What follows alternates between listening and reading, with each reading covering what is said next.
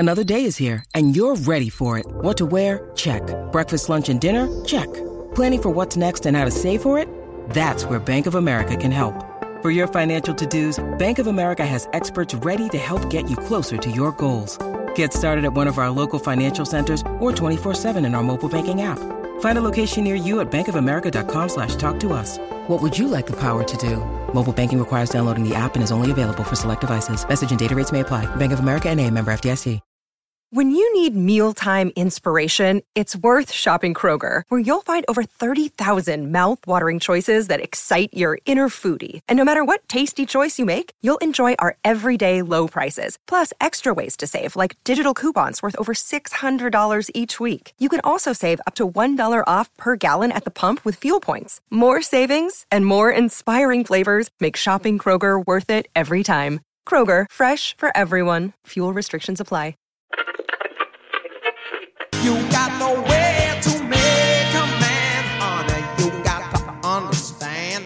No man can out of the bass. If you see my baby Lord Mama standing around, you know it. Get ready, honey, we're gonna shake 'em all down, Lord, it must. Hey, Curtis Lowe, come save my soul with a bar guitar and a honky-tonk crowd.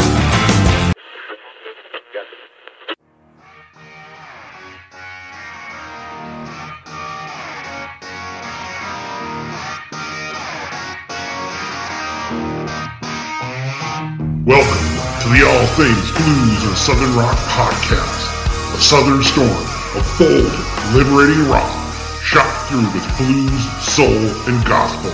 And now, your hosts for the show, Brian Jones and Jason Johannes.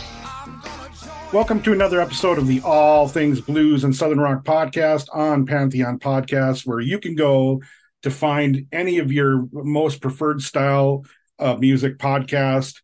They got lots of stuff. They're really great quality podcasts, a lot of metal stuff, anything that strikes your fancy. Go to Pantheon Podcast and listen to your favorite podcast. And I always say, hopefully that's us. And I think Jason would say the same thing. Absolutely. Well, if you're tuning in right now, we appreciate you, and check out some of the other podcasts on Pantheon. And by the way, Brian, what we need to remind everybody to do is, if they are following us, downloading us, whatever, we very much appreciate all your listens.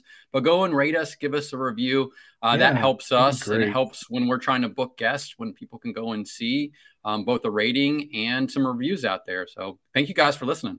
Yeah, thank you. What do we got? What do we got for news? What do we got? We got such a great lineup of guests here, 4 in a row. So we're cutting these all kind of close together.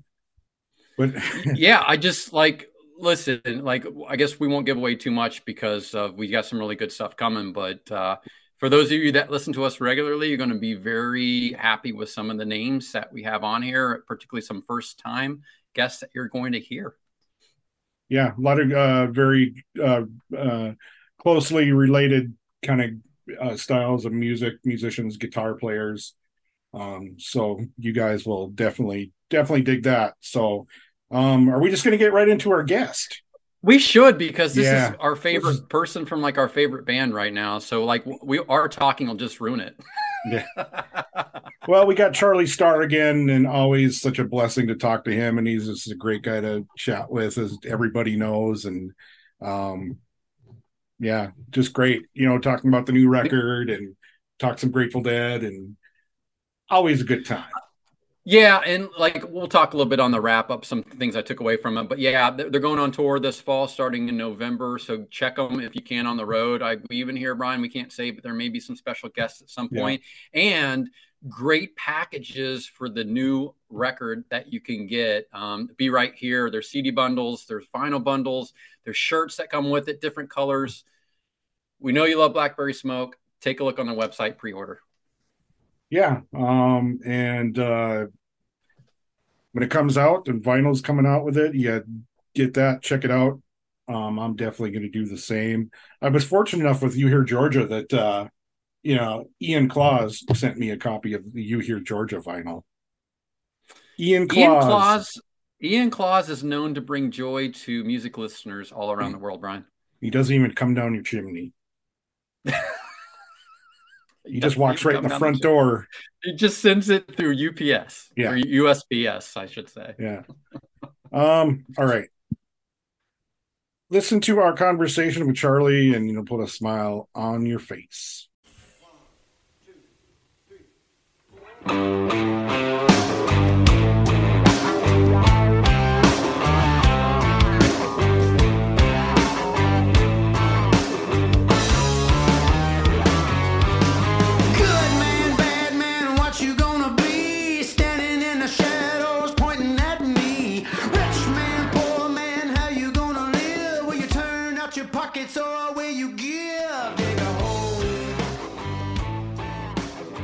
We're at the guest segment of the podcast. Jason's going to introduce our great returning guest and friend coming back again. Yeah, I think coming back for the hat trick at this point is one of our favorite musicians from one of our favorite bands. Welcoming back to the show, Charlie Starr. How you doing, man? I'm great. How are you guys? We're good. We're really good. We're good. Really We're good. I was enjoying this conversation about blanket forts before we started recording. So, Yeah, it's real. It's a struggle. Did you guys ever take like the couch cushions too to use those yeah? Yeah, still do. The thing about it is our listeners with children will understand that the building of the blanket fort, usually it might be a joint venture, but the cleaning up of the blanket fort always lands in my lap. Of course, like a good father, right? Always, the demo and cleanup goes to the dad. The deconstruction and the cleanup. I win that bid every time. Well, my friend Jonathan, who's the tent sticks guy we were talking about, Jonathan, I'm throwing it out right now. We've got a celebrity endorsement. We're going to hook Charlie up with some of these things, and he's going to promote your tent sticks. I need them. I need tent sticks. That's a good place to start. Right. That's right. Well, the most important thing we got to ask, follow up, like how's Britt's health? How's he doing? He's doing great. Thank you for asking. He's been undergoing lots of treatment, really for the past year. It hasn't really stopped, but he's doing great. He's playing his ass off. We're home now until November 2nd, but we just had a photo shoot and we have a lot of work to do on a lot of record stuff, a lot of getting into gear for promoting the new album, and he's right on top of it. So he's all good. Thank you. Right before we get into your record, what do you think of Hackney Diamonds? I love it. It didn't take. I mean, I love the Stones, and as you guys do too. And so I'm hard pressed to think of even Harlem Shuffle. I even love Harlem Shuffle. So there's not really any Stones related stuff that I hate. I love their musical output. Here's my take on it. If you're interested, to me, I miss a little bit of Keith in the feel of the record. But that being said, so it might sound a little more like a Mick Jagger solo record in spots.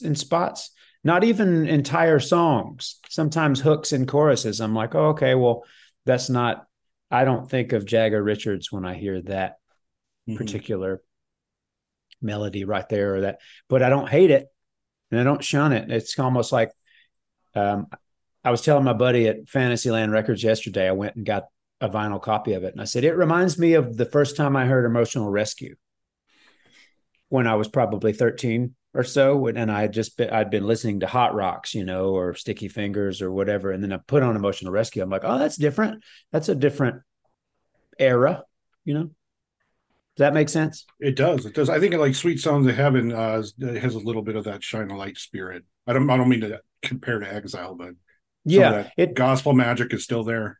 It is, and that was welcome. Like, well, okay, that's really, especially mixed vocal. Oh my God, it's just out of this world. Right. Like, I mean, what other 80-year-old person is singing with that much power?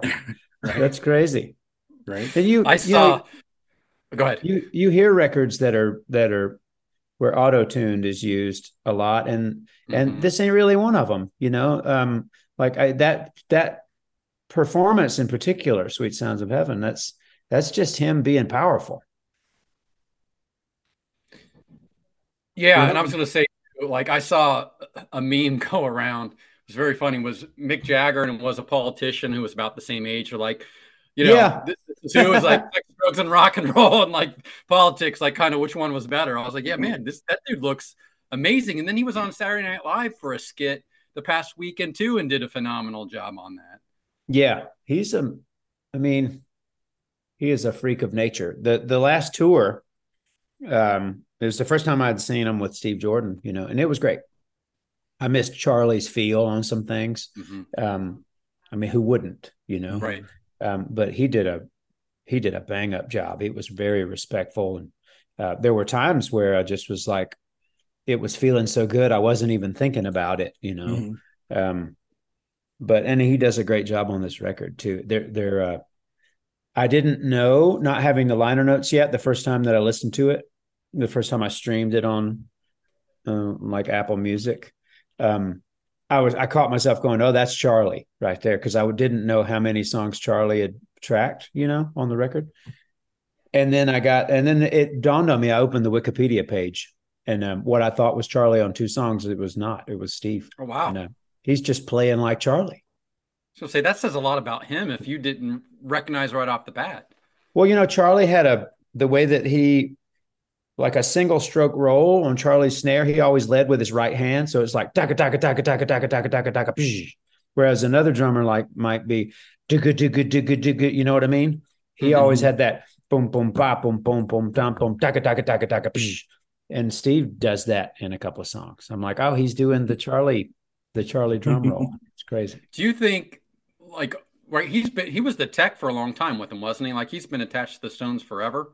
I don't think so. He No? was just, he was in the Winos with Keith, and he and Charlie Drayton would trade in the Winos playing bass and drums. But Steve played most of the drums. But Okay, is it the bass player then who was the tech with him? Like I'm trying to remember. Did one of those guys step in the roles that kind of worked with those guys for a long time? I don't think so. Okay. Because Daryl Jones played.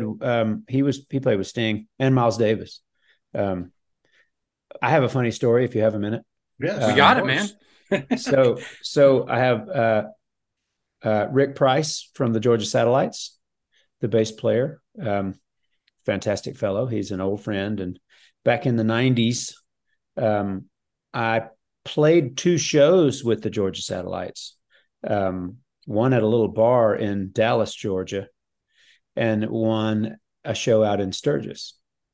And I wanted to be in the Georgia Satellites so badly.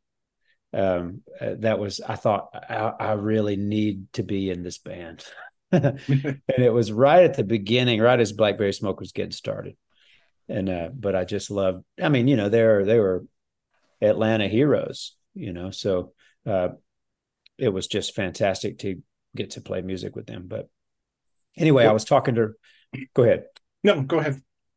I was talking to Rick Price one day, and I went to his house, and we also had shared a love of automobiles, and he had a 39 Chevrolet we were checking out, and he had auditioned for the Stones back in 90 or 91, I think, when Bill Wyman quit, or maybe it was after that. Maybe it was before Voodoo Lounge, somewhere in the 90s, early 90s rather, and I said, Rick, you got to tell me about auditioning for the Stones. And he said, okay. He said, I went to New York City, and I think it was SIR where they had the rehearsals. And he said, there was a bunch of people auditioning.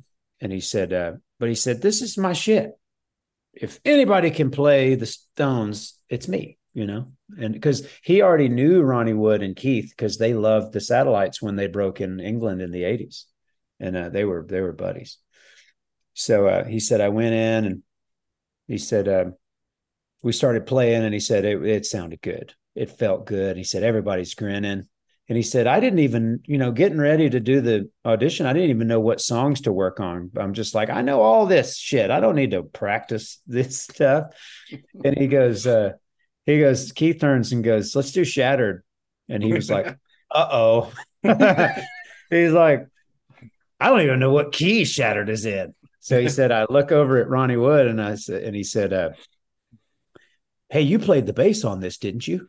And he said, Woody goes, yep, which he didn't actually on that record. It was Bill Wyman. And he goes, what key is it in? And he said, F sharp. And it's not, it's in E, I think. But he said, Keith goes, no, it's not, it's in G. And he said they started arguing about what key it was in. And he said they wound up not doing it because they couldn't agree on what key it was in. So he was like, ooh. So he left. He said it was great, and he said I knew I had done a good job. It felt because that's the way Rick plays. You know, he plays like they all play like they could be backing up Chuck Berry. You know, that's the feel. Yeah. And he said I flew home to Atlanta, and he lived in Stone Mountain. He drove home, and he said the next day. This was before widespread internet, you know. We were watching MTV News and that kind of thing. And he said Stanley Booth called him, the author, and said, I hear you're in the Stones, man. And he's like, what? And he goes, that's what they're saying. So he said, I was like, well, I just sit and wait for the phone call now. And he said 2 days went by. I think it was 2 days. And he said, I didn't hear anything, but I was just thinking, well, I got it. And he said, I turned on MTV and they made the announcement, the new bass player for the Rolling Stones, Daryl Jones. And he said he was just, his heart just collapsed, you know. And he said, I watched the interview where Keith said, we let Charlie choose. And he chose Daryl. Hello, Pantheon Podcast listeners. Christian Swain here to tell you more about my experience with Raycon earbuds. Our family now has 3 pairs of Raycon earbuds around the house, and my wife just grabbed a pair of the Headphone Pros to replace some headphones from a company that was double the price. And yes, she loves them. Now, if you haven't pulled the trigger on a pair of Raycons, or even if you have, but you're in the market for another pair because they're just that good, well, now is the time to check them out, because they just launched their upgraded model of the best-selling everyday earbuds. With Raycon's upgraded everyday earbuds, now you also get active noise cancellation, ergonomic design, and multi-point connectivity that lets you pair with 2 devices at once. New quick charge function, 3 customizable sound styles, plus awareness mode. Available in a variety of vibrant new colors to complement any and all skin tones. I even have a pair of earbuds in a cool green color. I have tried just about every earbud known to humankind, and these Raycons are fantastic.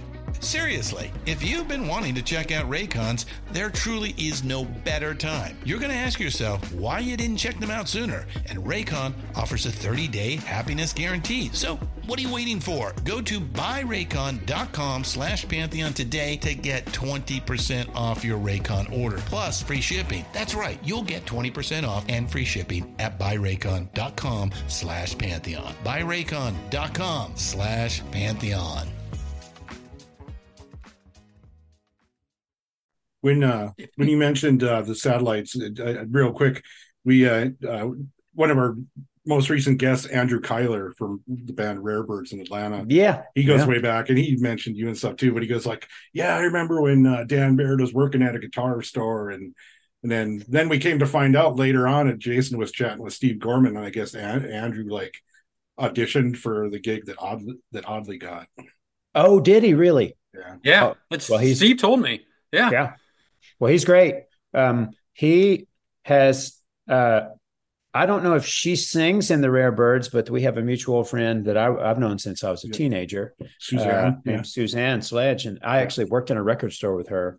And she was a wealth of knowledge. Like, again, pre-internet, if I had questions about like who played guitar on the Mad Dogs and Englishmen tour, she had that information on the tip of her tongue. Yeah. 6875, that was a great band. We're doing a Georgia Christmas special, and they're going to be on for that. Suzanne's going to be on for that too. So you'll tell her I said hello. She's great. I will. Yeah. Well, let's get into Be Right Here. Let's talk about this from conception to completion. Yeah. Well, we went in the fall or the end of last year. that's when we started pre-production and stuff. And I had written some songs, and it was kind of like, we were like, well, let's go make another record. And that was right around the time that Britt had a heart attack. So it was really like, well, we're not going to be in a hurry, because why would we be? And so we went in to Studio A and RCA again with Dave Cobb, and we'd picked out probably about 15 songs. And then I wound up writing a few more, or finishing a few more as we went in. And Dave is funny, you know, he's like, I want to capture as much spontaneity as possible. That's his thing. He likes to make a Bob Dylan record. You know, he doesn't like anybody to have heard the songs, but like me. So like, he's like, I like to capture the way people play something the first time they play the song, you know? And that's very exciting. And so half of the record is kind of that way. The other half of the songs I was like, too late. I've already played them for the boys. But a few songs in particular, well, Little Bit Crazy was one that nobody had heard. And I'm like, well, it's only got 4 chords in it, so we can't really fuck it up too badly. But it was great. And this time, Dave was, we set up a little differently. We even had the drums in the room. And I think he did that with Slash on their last record. He had their entire backline and the drums and lead vocals in the room. I had to sit kind of behind a baffle, but knowing that you would probably not keep all the scratch vocals, you wind up, recording lead vocals last if need be. But it made the record sound different to me than You Hear Georgia, and it was recorded in the same room. Just the separation that one might have with drums being in an isolated drum room, or like a live gig, like playing live. Yeah. Well, this was way more like, which Dave doesn't use a click or auto tune, or he shuns technology. And he's just like, as far as a click goes, that grids everything. So you can go back and fix mistakes and whatever. But he's like, well, just play good. How about that?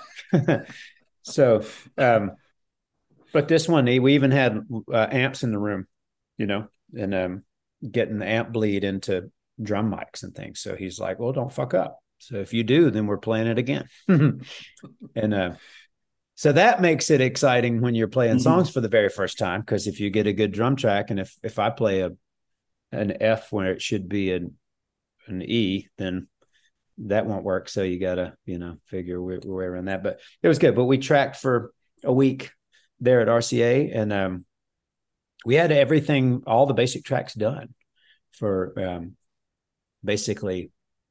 Out of those, we got basic tracks for 14 or 15, and then we wound up choosing our favorite 10. And then we went to his studio in Savannah, where he's from. He has an old house in the swamp to record in. He calls it Georgia May. And we finished up overdubs there, guitars and pedal steel and some vocals and things like that. And then we actually came back and then the girls, the Bettys, came in to West End Sound in Atlanta. That's a studio that Mastodon owns. And the band Mastodon. Mm-hmm. Oh, no kidding. Yeah. And finished up vocals there and mixed there. And Dave was he wound up with COVID. So he let Tom Tapley, the engineer, and I mix it. And we mixed about 4 songs, and he was like, you guys just go ahead and just send it to me. I know you got it, and Tom worked with us, on Like an Arrow and Find a Light. And so we sent him 4 songs, 4 mixes we had done. He was just kind of coming out of COVID, and his ears were opened up, and he's like, wait, what are you doing? He's like, we're starting over. And we were laughing. I mean, and it really wasn't much to do with specific mix choices, like this guitar being louder than this one or whatever. It was just specifics that he likes about instruments. Like, no, I want the drums to sound like this. I want the kick drum to sound like this. I want this to sound like this. One song, he's like, this should sound like Soul Survivor. What are you doing? It should be guitar over here and the reverb of the room's over here. I'm like, oh, you're right. Yeah. What am I thinking? So that's why he's world renowned Dave Cobb, because he knows, he knows a thing or two about mixing. But then he came out of being sick and we mixed it, and there you go. What goes into with Like an Arrow, Find a Light, you guys did yourself. So what leads you back to like wanting to get a producer, and then you work with Dave Cobb twice? Is this extra ears, or what how does that decision play out to produce yourselves or have someone produce? I think with us, or specifically with me, it's like we'll make a couple and then I'm like, okay, I'm bored with this. I want to try something different. And I definitely, Dave and I, before we made You Hear Georgia, we had been threatening to make a record for a long time. And because, he's an old Atlanta guy. So, and obviously he just makes fantastic records, no matter who it is.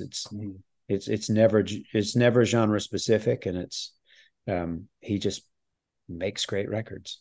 And who knows what we'll do next, it's like, okay, we've done two, now next method. We just talked to Kenny Wayne Shepherd yesterday, and they wrote their record at Fame. They didn't record it there, but have you guys ever toyed with doing anything down there in Muscle Shoals at all? Or we've talked about it. Never taken the plunge. Would love to, though. Hallowed ground.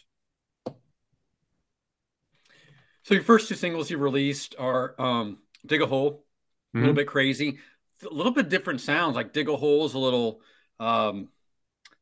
heavier, and a little bit crazy's got this gigantic pop hook. What are we expecting kind of the album to be like? Like, is it a little bit of kind of that back and forth, or is it more thematic? It's the back and forth. It's pretty schizophrenic, as a lot of the records are. My favorite. Goes from the big riff to the country song, for a lack of a better way to put it. I had someone pointed out to me that the riff in Dig a Hole, they thought it'd come from live version of Testify. It did. That kind of breakdown. And I'm glad they did that, because I have to confess, like when I first heard it, it reminded me of Black Moon Creeping. So I'm glad that someone pointed out that it was from Testify. Yeah, it was from the live album, the Leave a Scar album. Yeah. And we used to jam that little riff, just the riff in the middle of that song, and kind of solo a little bit. And I was crazy thing. I was listening to it one day, I hadn't listened to it in a long time, and I was like, oh, I remember that. I always looked forward to that part of the song. And then I was thinking, that should be something. It shouldn't just have to live all lonely like this in the middle of a jam. And I was messing around with where to take it, and I remembered this little piece of music that Brandon Steele had sent me a few years ago that he played on Wurlitzer, and it was this little chord change that became the chorus of Dig a Hole. So it kind of married that together, and yeah. So, like, you're the primary songwriter. I know you write with other people, but just saying that about Brandon, is there like little things that the guys have added at all over the years, like little parts or? Well, Brandon and I wrote Pearls and Free on the Wing and Dig a Hole. And and they all kind of started the same way. He would send me pieces of music that had a sort of a melody of their own. So that it's like, okay, well, this is the start of a song, a riff, really. A riff it's always on the Wurlitzer. I love it when he does that. It's never anything else. That's a great thing. But the other guys don't really, they're not really writers per se. And everybody's not, you know what I mean? Like every band I've ever been in, there have been people who are like, I don't do that, I think that usually it works itself out in a band situation as to who the writers are. Then you'd have a band like the Band where everybody writes. So it's, or obviously the Beatles, which I guess could make it really complicated, or could make it Well, I think in the Beatles case, it made it very complicated because there was so much competition going on with, especially with George. And if you've seen the Let It Be, that was tough when George is showing them All Things Must Pass and they're totally making fun of it. It's just like, dude, okay, wow. Bunch of assholes. That's tough. But I guess they Yeah. they had established the Lennon and McCartney dynamic, and it's like they probably were looking at George like, "What are you doing? Why are you trying to change what we've got going here that works so well?" Or then you'll have like the Jagger Richards thing, where apparently whoever's idea it is gets sucked into the Jagger Richards vortex, and they're like, "Nope, that's ours." Isn't that's the story with Moonlight Mile, right? That Mick Taylor that was his riff, and they were like, "We'll be having that, thank you." Brian, I think I would sit and just listen to you and Charlie talk the Stones all the time because Brian's a major Stones fan, knows all this stuff, and I'm learning all this stuff. So if you guys just want to do a podcast on the Stones stuff, I'm game. We could, yeah. Discussion on the Stones, yeah, that'd be cool. We could. When you mentioned Brandon, I saw his rig rundown. He talked about it was the Hammond that he found at an old church somewhere. Yeah. And he's funny that he went to go pick it up.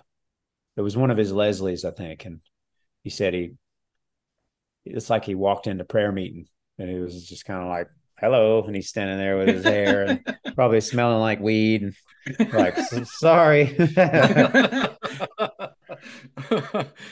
Speaking of rig rundowns, we're going to diverge from the record and get back to it in a second. But I know you've done those, but most recently you're on Shredded with Shifty. Yep, saw that too. Chris Shiflett. Cool. That was an amazing episode. Like, I learned a lot, not only like, the solo to Thunder, but just the dynamic. I didn't realize he did a show. How did that all come about? Like you getting on there? Well, he a handful of years ago, it's during his time with the Foo Fighters. I think he's been in the Foo Fighters since '95 or so. But I remember our agent came to me and said, "Do you know Chris Shiflett from the Foo Fighters?" I said, "No, I know who he is," but he said, "Oh, he's got a band, a solo band, and he would like to come and do a run with us with his solo band, which is kind of more of an Americana, sort of a country rock band." And I said, "Okay, yeah," and so they did, and it was fantastic. And he, from the beginning, he was such a friendly, likable guy, and no ego at all, and just it was great. It was a great run, and we wound up doing some more shows after that with him. He came to the Ryman and played with us the last time that we played, and we just became friends. We actually did. He had a podcast of his own already called Walking the Floor, and it was just a talking, type an interview type of thing. No guitar playing on that one. And Britt and I did it, and we talked about that was great. We talked about everything from Aerosmith to our love of Hanoi Rocks, to which he wound up, I had no idea during the podcast. He's like, "I actually went and played in Andy McCoy's band in Finland." And I'm like, "What?" And he said, "Yeah." And he tried to kill me. It was bad. I mean, he actually, that was an exaggeration, but I think he pulled a knife on him or something. He was just out of his mind, and so that kind of turned into us, like deepened our friendship, I think. And so when he started doing the Shredding with Shifty, he hit me up and was like, "Would you like to be a part of this? And you got a little rig at home, for doing that type of thing?" And I said, "Yeah." And I think I was the first one that he filmed. But man, what a great dude. I think when you were on Walking the Floor, I believe that's where I heard it, where I think he asked you like to name a specific festival that you enjoyed, and you talked about Hinterland Festival near Des Moines. That was the first time I saw you guys. That was like an or something. Yeah, that was cool. That was a nice, good show. Saw Margaret Price right before you guys. So. And Sturgill was there. Oh, was he? Okay. Yeah, and that was he was the headliner, and that was the first time that I saw him with it was just a trio. That really great guitar player, Lore, left, who plays with Driving and Crying now.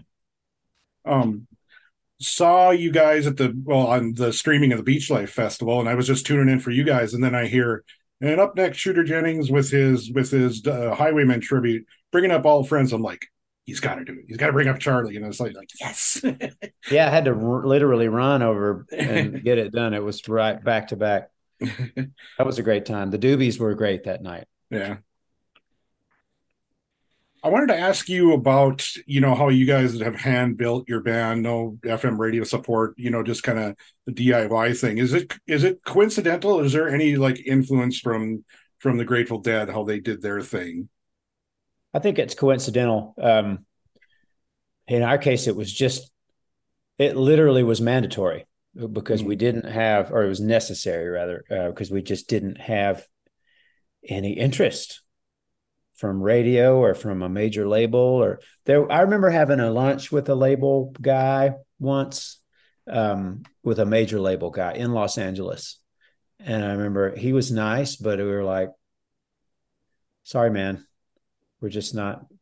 And he knew it. He's just like, well, I mean, we can't necessarily compete with what you're doing for yourself without somehow, he didn't say it in this many words, but like watering it down or looking to change something that doesn't need to be changed, change for change's sake, and I don't know. I just thought, well, we're too old to get cute haircuts, and you know what I mean? It's just like I'm trying to tell you how to look. I kind of think about, like, I look at the Dead and Widespread Panic and these bands, especially Panic, who the Dead were obviously when they were young and they signed to I guess Warner Brothers initially. Is that right? That there were people that were trying to steer them. And maybe they were like, yeah, well, we're going to make records and have hits. And then it was like, nah, we don't really want to do that. Or don't care about that, but Panic seems to me that they just from the get-go are like, didn't they, there was an interview with John Bell where he said, person asked him, said, you were offered to come and play like on Saturday Night Live, or there was something. He goes, well, we like to play songs that are like 20 minutes long. And so that it would never work.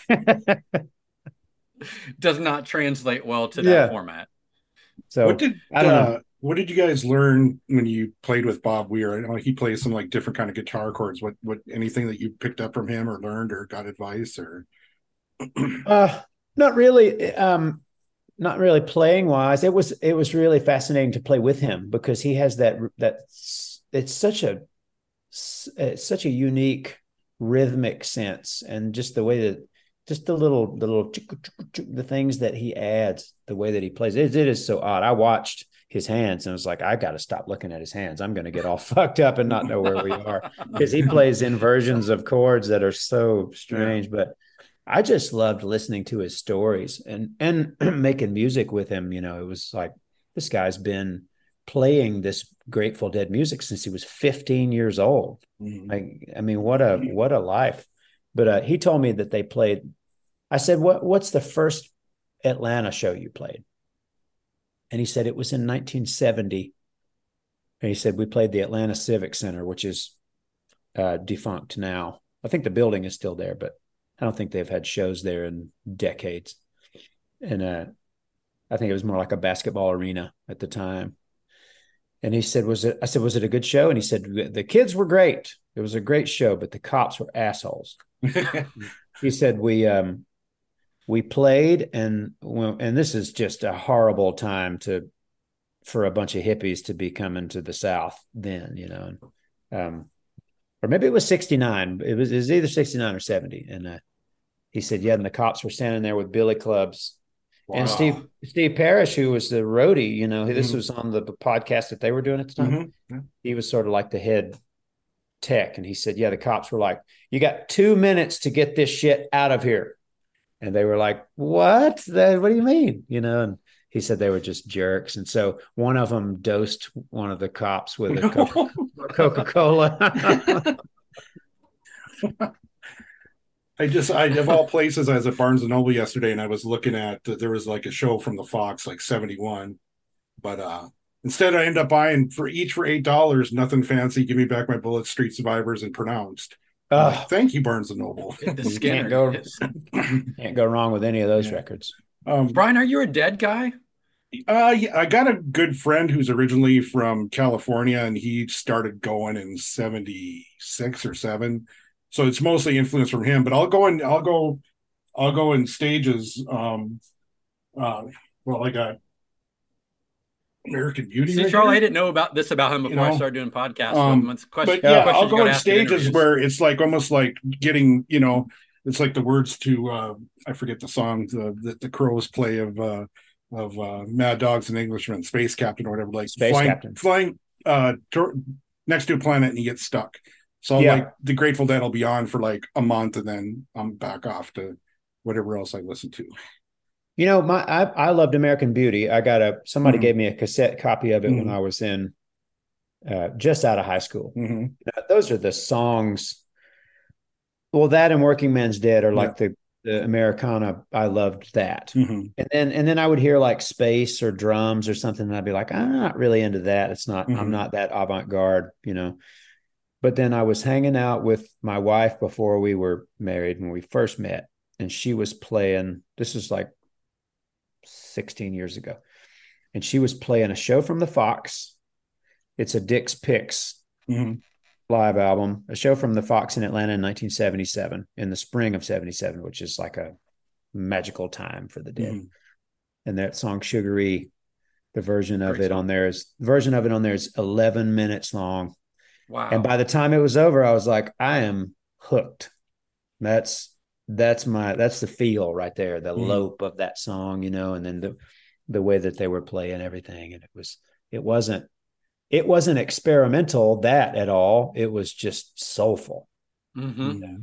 Now, and there are plenty of, so I went in head first, and I heard somebody else put it this way. They were like, now there are tons of recordings of the Grateful Dead that I can't really stand behind because it would get rough, because it all depended on what kind of drugs Jerry and Phil and Bob might have been doing on any given night.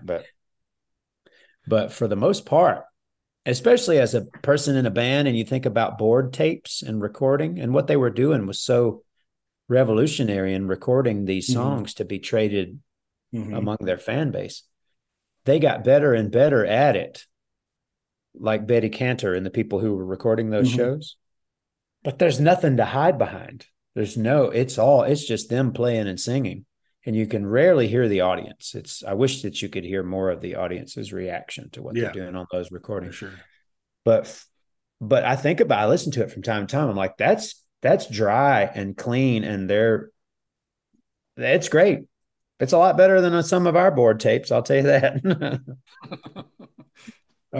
Before we wind on, I always got to ask you about, some other artists that you may hang in camaraderie with. And I was fortunate enough to see, I saw Skinner for the first time in the Cadillac 3 opened, and I really enjoyed those guys. And yeah, he said a couple of things. He's talking about when Billy Gibbons gave him a cocaine vial full of peppers, like dried chili peppers. So you got to put it on ice cream, and then the magic happens. But he said that Gary Rossington had told him, Theron, right? Is that his name? Did I get that right? Or Jaron? Mm-hmm. Yeah.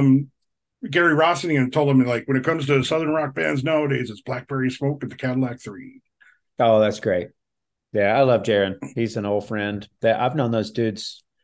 God, they had a band they were called American Bang, and then they were called Bang Bang Bang, and Whiskey Walk. They're just great dudes, and a great band too. Yeah, Jake. Yeah, I want to follow up real fast. I've never really delved in the Grateful Dead stuff too much. So I've got a question for you. We had Alan Paul on a couple months ago when he's out promoting his book. I think you also got a copy of that too, The Brothers and Sisters. Yeah. Oh, it's so good. It is so good. And they talk about that event in New York where it was like the band and the Grateful Dead and everybody, and how like the first day, I think they were sound checking or something, and the Grateful Dead were great, but actually the recorded version everybody got a couple of days later was awful. So is there for me, a kind of a newbie, something you'd recommend, like a live show or album to check out for somebody to kind of take a step forward? Europe 72. Yep. Europe 72. Okay. That live record. It's I think of that like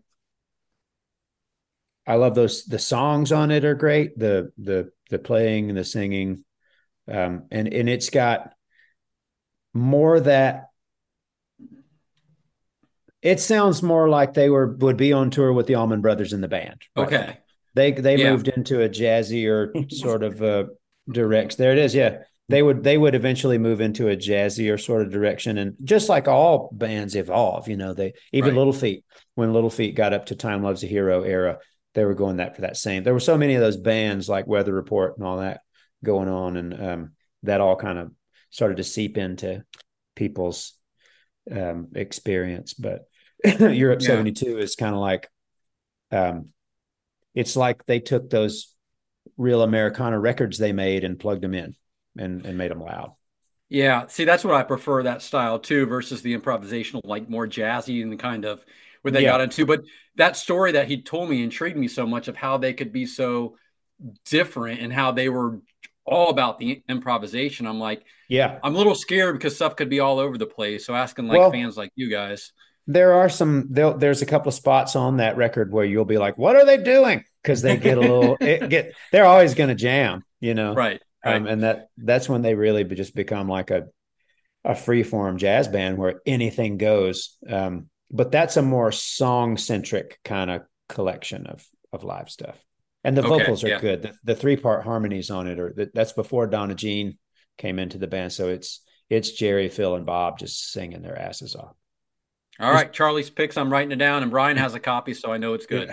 Yeah, for my money, that record has Tennessee Jed, Ramble on Rose, and He's Gone, and those 3 songs are worth the price of admission. Got it. Okay, I'm writing it down. The other artist I want to ask about, I saw Whiskey Myers again, and one of the openers was Brent Cobb. Yeah, and I should have anticipated, but it was cool. He came out for bar guitar in a honky tonk crowd.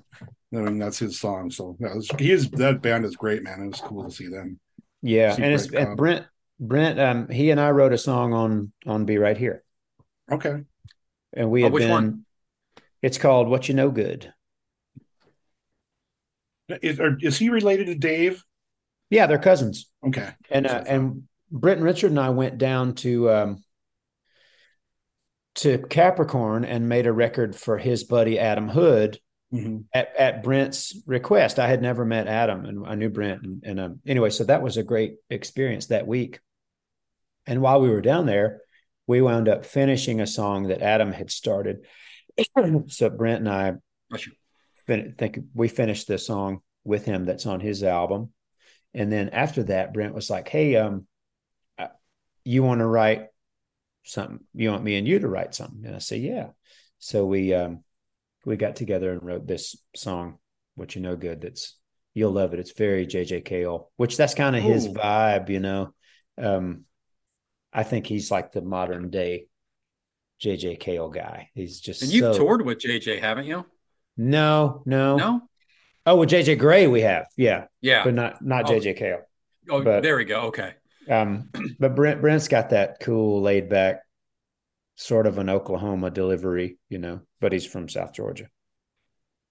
Is Adam Hood related to Patterson? No. Okay. All right. They're all like Georgia guys, right, though? Yeah. And Patterson from Georgia? Yeah. Patterson is. Adam's from Alabama, actually, close to where I grew up. Okay. How many songs on the record, Charlie, should we expect? 10. 10. Mm-hmm. What's the release date? February 16th. Okay. Before you Valentine's Day-ish. Before you ask me why so long, I have an answer. Well, we were looking predicted the questions. Yeah, when we first got the master done, meaning the album was mastered. In that time, when we started to put together a plan, our friends at 30 Tigers were like, well, it's going to take 6 months to get vinyl back because it's just been the domino effect from COVID, supply chain issues, and the line formed, for everyone. And we actually had to change vinyl manufacturers after the whole debacle with our Stoned record because that company just screwed us royally. Mm-hmm. I have no love for them. I won't even mention their name because they wouldn't stand behind it, and they left us holding the bag like it's somehow our fault, but whatever. Peace and love. I So saw we, that. we Go ahead. Sorry. we had to go out and source a new vinyl manufacturer. We wound up finding found a home with a great company. Anyway, so that being said, and this is my long-winded way of explaining, like, well, we're looking at that, and we don't want a disjointed release. We want every year for it to be a worldwide synchronized release of vinyl, CDs, digital streaming, merch, tour, everything. So that's what they were like. Well, if you want to do that, it's going to have to be the beginning of next year. So there it is, February 16th. Last thing I got is when you mentioned that the company that you had to like. I saw that post with you and Britt, and you're like, someone got a good talking to. Yeah, it's just ridiculous. It's like there was just quality control was just not there, and that we had no idea until people start opening them, and then it's like, well, shit. I mean, what do you do? And those people are just like, what are we going to do? It's like, well, being myself as a consumer, I would say I want to get my money back. That's what people want to do. They want to go get a refund, and then you run it again and make it right. And so it just took a long time for them to make that happen. And there was a lot of wringing of hands and frustrating. I didn't get a dud. My copy actually sounded pretty decent. Yeah, well, mine was fine too. I'll tell you this, mine too. And I have the test pressing, and the test pressing was black vinyl, 180 gram black vinyl. The problematic records I'm told were red. So that pressing of the red, the burgundy ones were the bad ones. So what do you know? Well, with your new record too, talking about the vinyl, you've got all these great options, like all these packages and options, colors, shirts, everything. And I love it. That seems to be a very big and popular thing for a record release now, all these different kind of collectible versions. Yeah, it's the new normal, I just got the test pressing about 2 weeks ago, or 10 days ago of it. And I put it on in my house and was like, this is the best sounding vinyl record in our catalog. It is really incredible. I couldn't believe it. I'm like, I remember feeling that way when the Whippoorwill was first pressed on vinyl. And I was like, oh shit, I'm right back in the studio. I'm in the room now. It's so warm and so real. And you realize how much you do lose with an MP3 or with streaming. Frequencies that you miss, and like compression and everything too. Yeah. And like Spotify sounds like shit, and I have friends that won't even use it.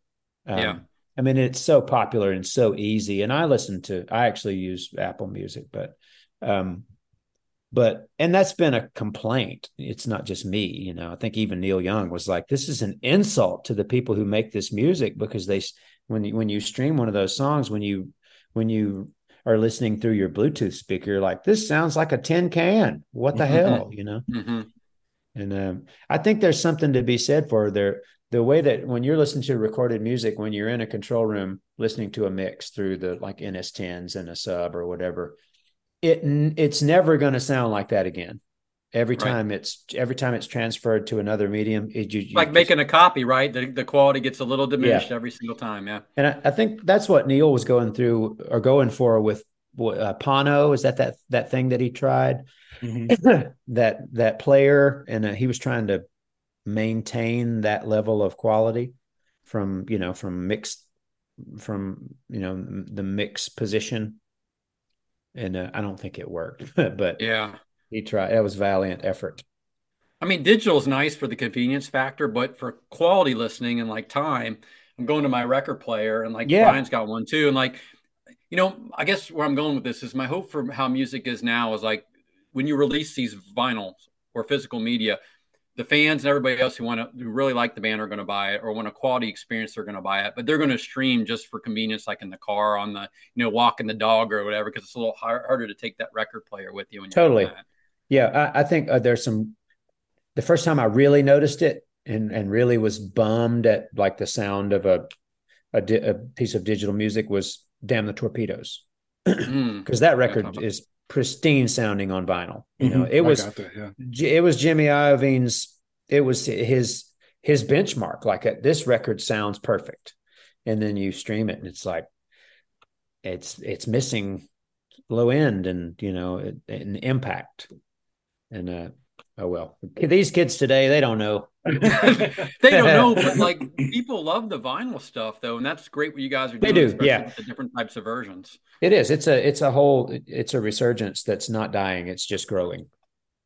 Yeah, and it gives you guys an extra chance to get paid well for what you do too, outside just the touring and merch. Yeah, and it's so enjoyable. Like it's, one of Britt's passions is obviously the artwork and the layout, the design and layout. And he's like, look at this, and our records have a photo collage and the shit that we love, that we all love about records, and liner notes, and just it's another part of the story. I've got a it's Halloween time, so we're the Return of the Living Dead soundtrack. It's great. It's like this clear with blood splatter all over on the vinyl. It looks fantastic. Love it. I love the Cramps, Roki and Roki. What's that guy's name? Roki or Rocky? Rocky Erickson. Yeah, there you go. Thank you. Yeah. Mm-hmm. Just gonna pull it out, but anyway, it looks cool and sounds great too, and I love the punk rock stuff on it. I just got a Mommy's Little Monster, Social Distortion, the new reissue that has like the split. It almost looks like cookies and cream ice cream. Oh. It's like the speckled white with, Yeah, and you've got your cool collector thing, but also like a very good quality, listen at the same time. Yeah. All right, before we let you go, I know we're getting the end. You got a fall tour set up already. You guys are getting ready to hit the road in November. You're going to play a lot of the new stuff on this tour. You're going to mix it up. What are you going to do? Gonna mix it up. Gonna do can't tell you. Got to come. I'm coming. So I'm coming. I'm coming to the show in St. Pete Beach. I'm going to fly down. I think it's a Saturday. Okay. It's around my dad's birthday, so it's good I get to see them. My parents are going to be at the St. Augustine show the night before because my dad needs to go somewhere where he can sit down. But anyway, where I'm going with this is I was going to see you back in Cincinnati, but then my wife's 30th high school reunion got changed dates and I couldn't go. Oh. And so she's making it up for me. So we're going to fly down, see my parents for my dad's birthday, see that show in St. Pete Beach. Very excited by that. I think it's the November 11th. Okay. Yeah. Anyway, so Florida. I hope it's warm, Charlie. It will be. It will be. And I want to hear some of the new stuff, at least a couple of the new tracks. You got it. All right, Brian, over to you. We'll get Charlie out of here. I know he's got stuff to do. Yeah, I'm hoping for some upper Midwest shows, and you guys always get up here. But thank you for coming on. And the best thing was we didn't even have to go through your social media assistant. That's right. I was the one who got that. Brian busted him. Yeah, some person sent that to me, and I screenshotted it, blocked that person, put it on the brothers and sisters page because I knew the sheriff would see it, and he messaged me back. He goes, yeah, I sent this to Charlie, and he's like, oh, brother. Yeah, they're tenacious. Yeah. So no, thank you so much again for being on, Charlie. It means so much to us when you talk to us, and we always just have a great time talking to you. So thank you again. Same to you guys. Thank you so much. Thanks to Charlie for coming to chat with us again. Always a joy. I was satisfied that we got to give you a little, beginning lesson on the Grateful Dead. Yeah, for sure.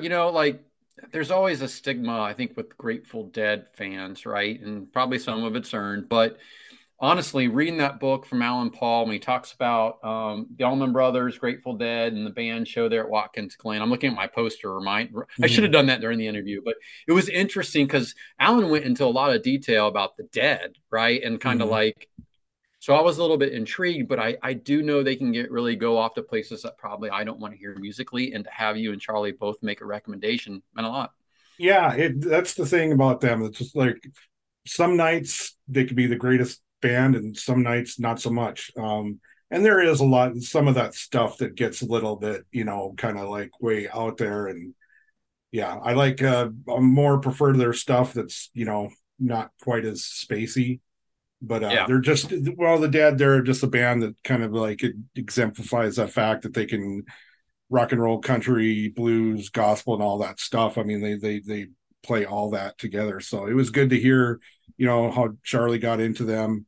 What else? I enjoyed. I thought it was good. Like I like the Americana style stuff, and like if that's the Europe 72, I mean, I love the song Sugaree. I've heard Chris Robinson cover it. I've heard Tessie Trucks do it. It's a great song, like Uncle John's Band. Like I like a couple of the songs that kind of fit in that country rock, Americana rock style of theirs. I enjoyed the story about Brandon Steele going to pick up an organ. It was smelling like weed. I liked your guys' Rolling Stones conversation because I love the Stones music, but I am in no means a historian about who played what when. Yeah. And like you guys being able to correct me, like these guys weren't tech guys or whatever. And getting his take on the new record, I thought was super cool too. Yeah, and then I like the new record too. I like some of it where it's like more reminiscent old style, but there is a little bit. I agree to Charlie. There's a little bit of like kind of like Mick Jagger-ism kind of. A little more slick. I don't want to call it pop music, but like definitely a little bit not as rough, kind of the blues rock that maybe some of the old, the older school stuff would be. Sounds good though. It's a fun record. Absolutely, to even have on the background, like as a background soundtrack while you're working or doing something else too. Yeah, I don't want to get into too much. We're going to have right. a Rolling Stones record review. Yeah. Yep. And what else? So, I enjoyed, talking about Dave Cobb and Brett Cobb and Cadillac 3. Yeah. All that stuff was great. So that's just wonderful. So he could tell stories forever. And like, we didn't intend to talk about the Stones or the Dead, but just hearing him and you guys talk about that stuff is just so interesting and a vast wealth of musical knowledge that both of you guys have. It's really cool. Yeah, for sure. Yeah. So we had a good time as always with Charlie. You will have a good time with Charlie, seeing him live or talking to him. Some have, and y'all know what we mean. So pre-order the record, pre-order the record, get the vinyl, do it now. Get the shirt. Yep. And the shirt. So always remember, Southern Rock is reverent, blues is blood. We'll see you next time.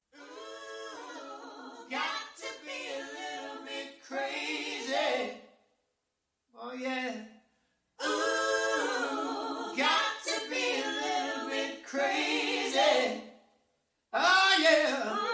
Ooh, got to be a little bit crazy.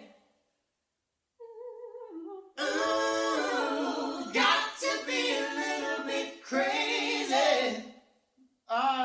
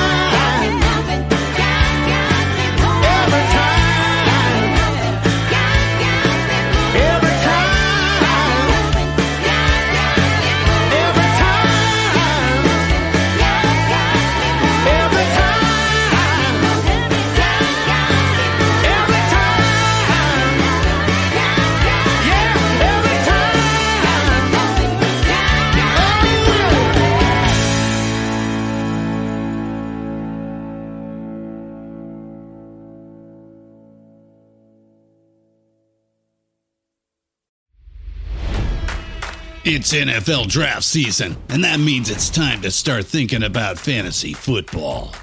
FantasyPoints.com features industry-leading experts and prognosticators using proprietary hand-charted data to help you score more fantasy points. FantasyPoints.com is the place to go for whatever kind of fantasy football you play. Whether you play fantasy football, daily fantasy sports, or do a little bit of everything, Fantasy Points has the meticulously researched content to guide you to victory. And why wait for the fall? Fantasy Points also covers the new spring football league, the UFL. Join the guru, John Hansen, Scott Barrett, Joe Dolan, and other massive names in the fantasy football universe with an exclusive offer. Use code Pantheon for 15% off any Fantasy Points package, including the all-in package, with access to every article, tool, and data nugget that Fantasy Points has to offer. That's FantasyPoints.com and code Pantheon for 15% off at Fantasy Points. FantasyPoints.com, code Pantheon. Score more fantasy points.